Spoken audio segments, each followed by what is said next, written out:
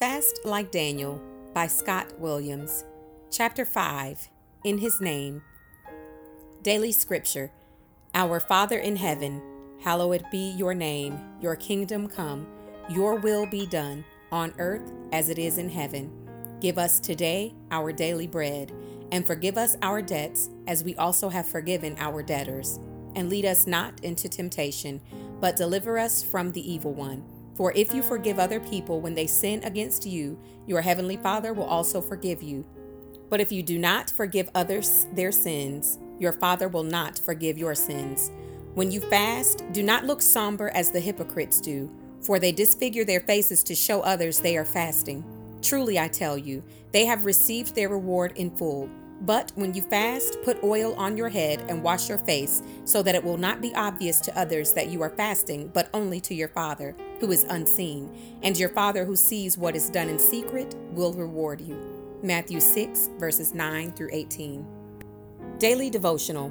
As I mentioned earlier, at the age of 25, I was one of the youngest prison wardens in the country. I was what they called a new school warden because I liked to spend time out with the prisoners. Every single day, I'd walk the units because I wanted to see what was going on in the prison. All the different religions were represented, the Muslims praying to Allah, the Buddhists praying to Buddha. Occasionally, I'd see some Christians that were praying, but I wouldn't see the Christians on their knees, except for this inmate we will call Johnson. Every single time I'd see him, he'd be on his knees in this very humble position of worship in prison. They say a prison is all about being cool and tough and rough and macho. But every single day, I'd walk through and I'd see Johnson on his knees praying. Why? Johnson understood the same thing that Daniel understood. Prayers are powerful when they are humble. Johnson claimed he was innocent and wrongfully convicted. Of course, almost everyone in prison claims to be innocent. There was something believable about Johnson and his story and his posture. Although Johnson had already spent over 6 years in the prison system, he believed God would show up and get him out of his current situation and restore his good name. Johnson didn't know how his prayers would be answered, but he had faith that they would be. And one day, sure enough, we came running to tell him that he got his papers. "Warden, I got my papers! I got my papers! I'm being released! I'm getting out of this joint!" He was freed. His case was overturned, his name was restored, and after serving many years for a crime that he didn't commit, he was finally going to be released. Johnson's humble prayers remind me of our call to pray that God's will be done on earth as it is in heaven. We were never called to tell God our wish list and expect Him to give it to us. Instead, we are told to pray according to His will and to humble ourselves in fasting and prayer. When we do so, we can be sure that He will answer us. We don't have to know how God will answer to know that He will answer. When we're prideful, we think we know how it should go. We tell God what we want and we expect Him to deliver. But when we're humble, we accept that God knows how this is going to go, and I trust Him. Prideful prayers are ineffective. Humble prayers are powerful and effective. See James 5 and 16. In Jesus' name. When you pray, do you put a cute little bow on the end? In Jesus' name. Have you ever stopped to really think about what you're saying? Say you knew Bill Gates and he really liked you, trusted you. Say he gave you his foundation's credit card and said, "Go out there and do good stuff in my name." You would carry the authority of his name because his name on the card gave it power to buy things. You'd say, "I fund this orphanage in the name of Bill Gates." And the money would go from his account to the orphanage. Boom, lives would be changed. Jesus left His name and all the authority behind it, and it's way bigger than Bill Gates. But we aren't supposed to throw it around casually. We're supposed to use it to do His will. Jesus taught us to pray, "Your will be done on earth as it is in heaven."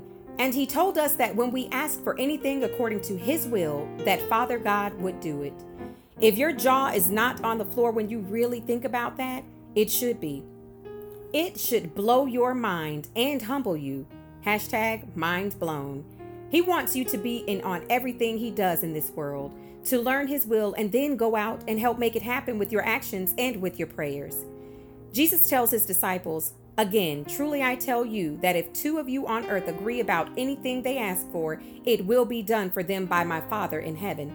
For where 2 or 3 gather in my name, there am I with them. Matthew 18:19-20. That's a pretty broad statement, almost like a blank check, right? Or is it? In 1 John 5:14, we read something from the guy who called himself the apostle Jesus loved. He writes, "This is the confidence we have in approaching God, that if we ask anything according to his will, he hears us." 1 John 5:14. So how do we balance expectantly hoping that God will answer our prayers with the responsibility of humbly praying according to his will? How do you know what anyone's will is? You ask. This is the perfect time to ask God about his will, because in prayer and fasting, you're participating in a conversation. Conversations aren't one way. You aren't to do all the talking. You're fasting to make room in your life to hear from him. So as you position yourself to receive from God, on your knees like Johnson, ask yourself if you genuinely believe he is a rewarder of those who diligently seek him. See Hebrews 11:6.